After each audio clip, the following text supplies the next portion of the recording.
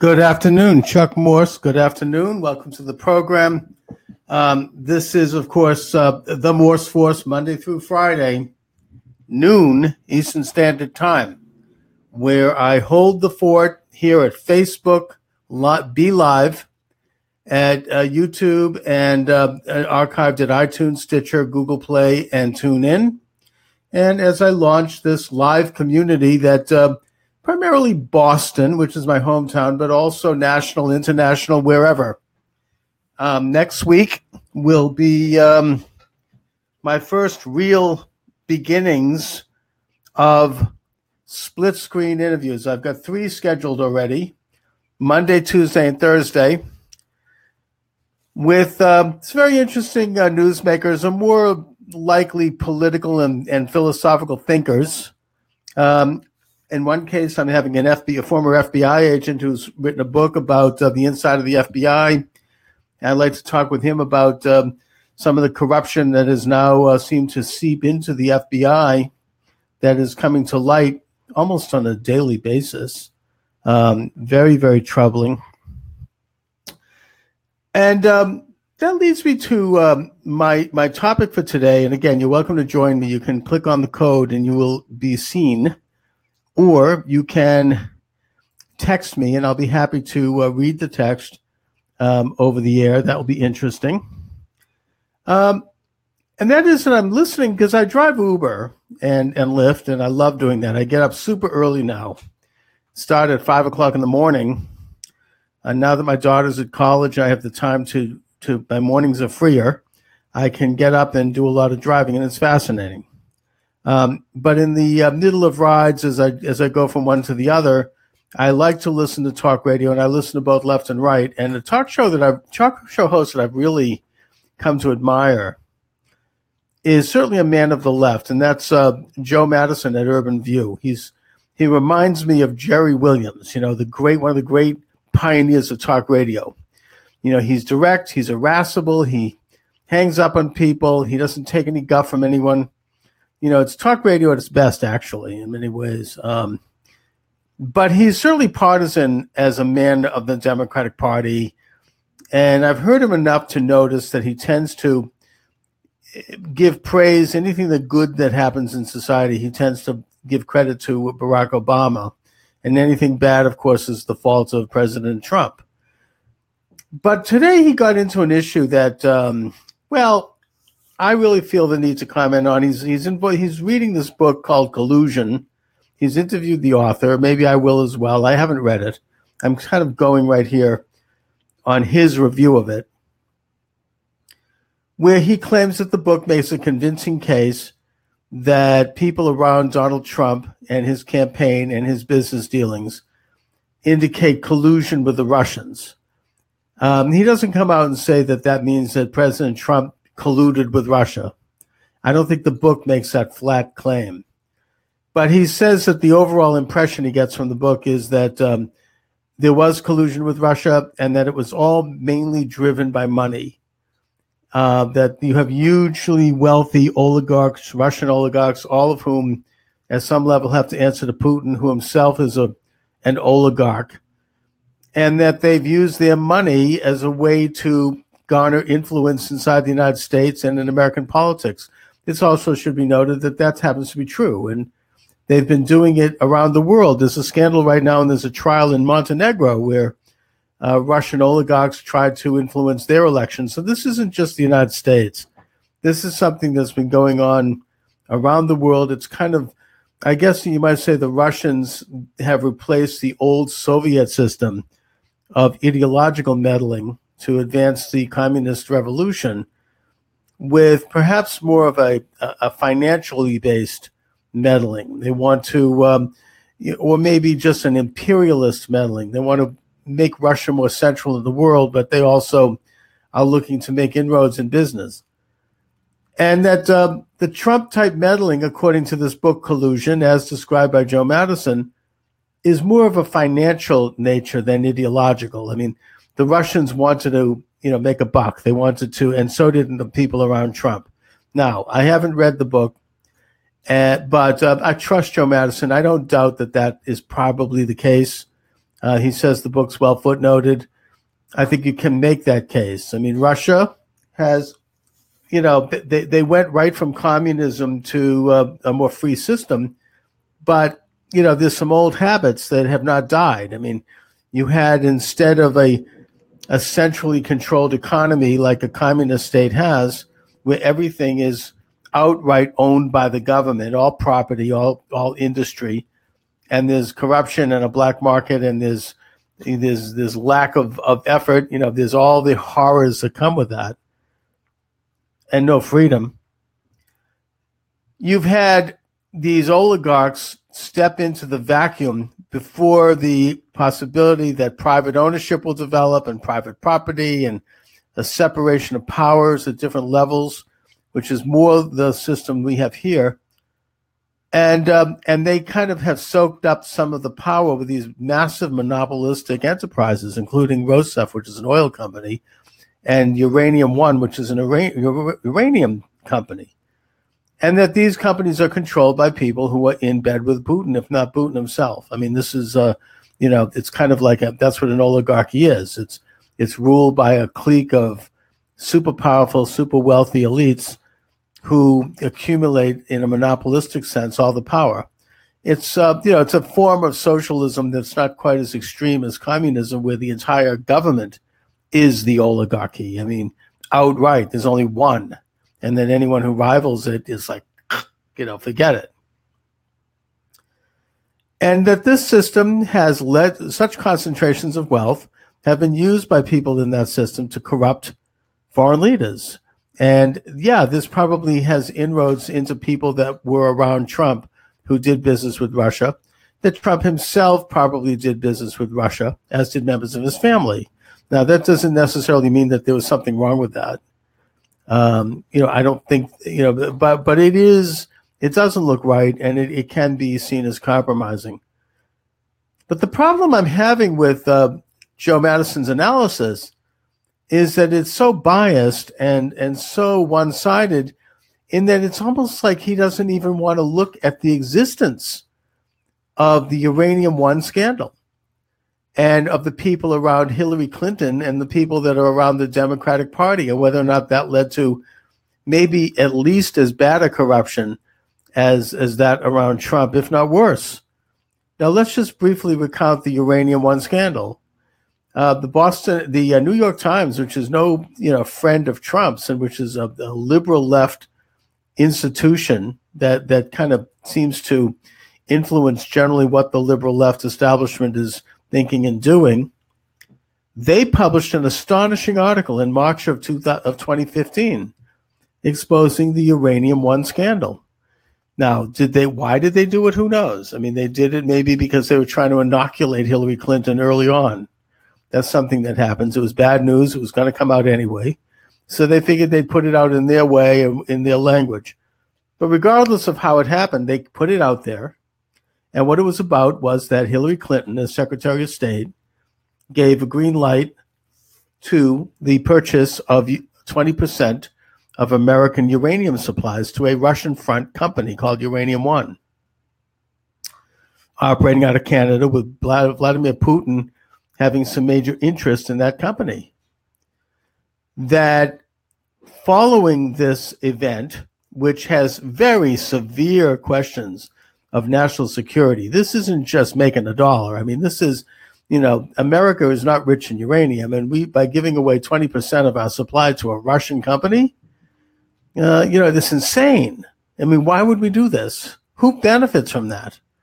I mean, this is, by any level, it stinks. It's, we're giving, it's like giving a nuclear bomb to the Soviet Union. It's not in any interest whatsoever of the United States to do something like this. It's a national security question that raises some serious questions about loyalty.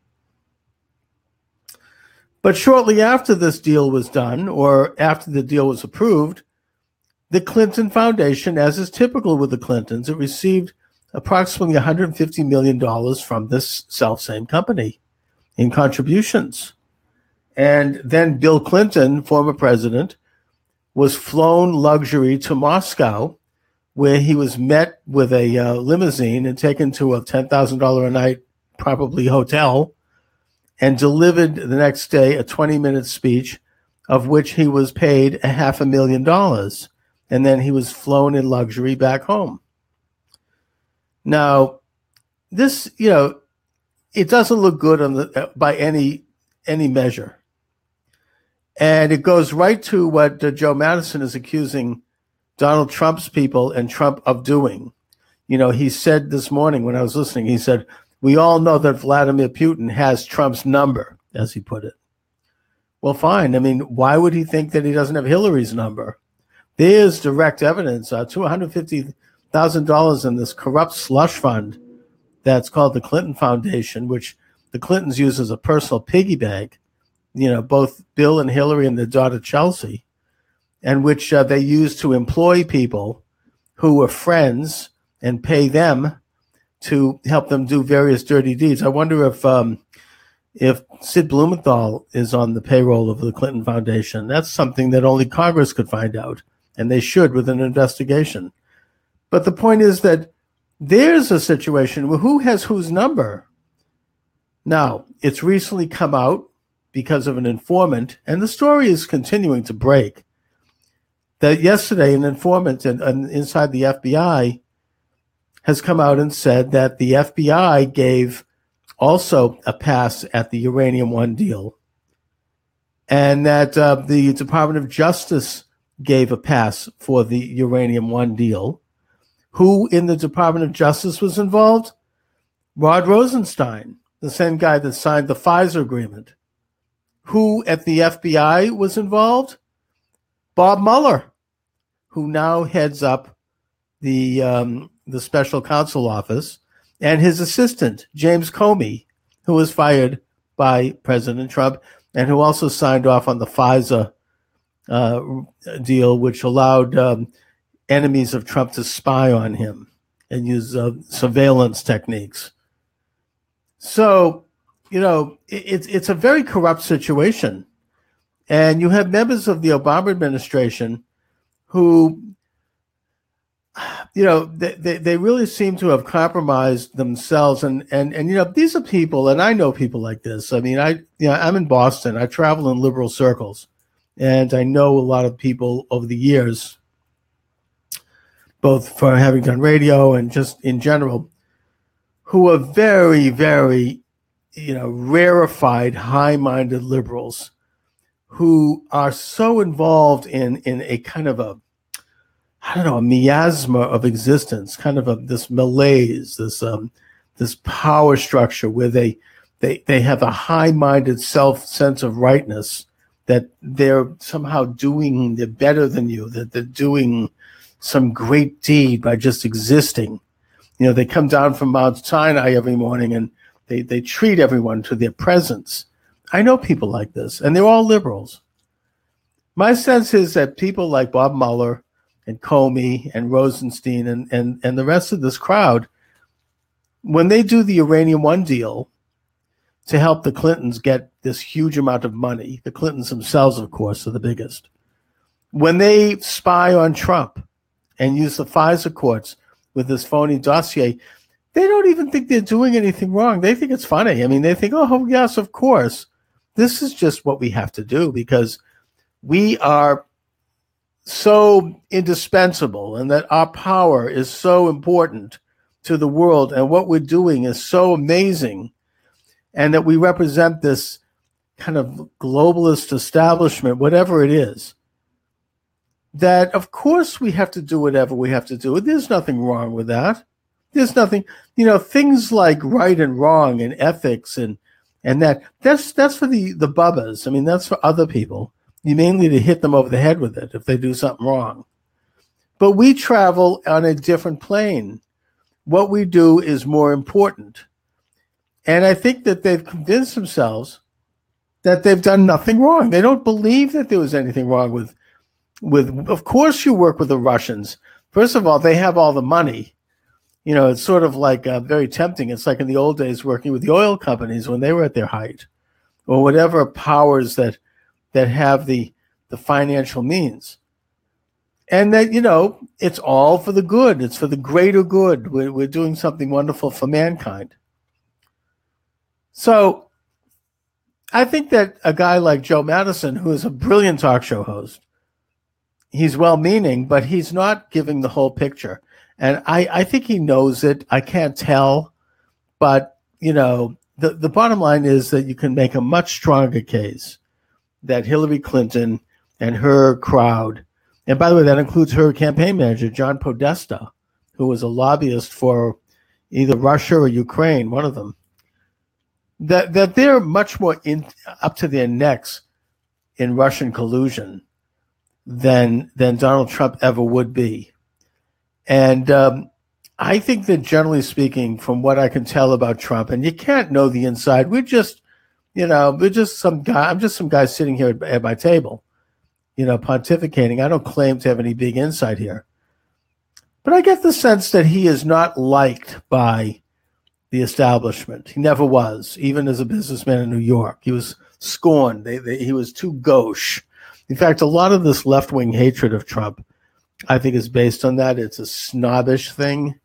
They don't like him because doesn't talk like they do. He's not, he's he's de rigueur. He's just too like simplistic. He's stupid, in other words. I mean, you hear this kind of refrain coming out of them. And it's a snob thing, in other words. And that he's never played ball with the big top 1% multinational corporations, the vast majority of which are liberal and on the left. And he's never played ball with the bankers, and he's never played ball with the oil companies. He just is his own man. I mean, he financed his campaign mostly out of his own pocket. He's a self-made man, and they hate that because they can't control it. Hillary Clinton, on the other hand, was completely in the pocket, as was Bill, of this establishment. They were creatures of the establishment, which is why they could get away with, virtual murder. Some people say even more than virtual. I'm not going to comment on that. But they could certainly get away with scandal after scandal and just crime after crime and just greed and insufferable advancement because they were doing the bidding of the establishment. They were on the right side of the establishment. They were, kowtowing to the left. I think that Elizabeth Warren is another example of that. Ridiculous, preposterous hypocrite. Anyway, so those are my thoughts for today. I shall return Monday at 12 noon, the usual time. I'm going to be maybe doing some special editions over the weekend. We shall see if something breaks or if I have something on my mind. That's the beauty of the internet. You can do it anytime you want. You just turn the thing on and let it rip. So I've got 3 guests next week. You may want to tune in for that. Again, 12 noon, live here at Facebook and YouTube, archived on both Facebook and YouTube, and also iTunes, Stitcher, Google Play, and TuneIn. And I want to thank you for watching, everybody. Have a great day. Oh, my books are available at Amazon. My column is available at Newsmax. Take care, everybody.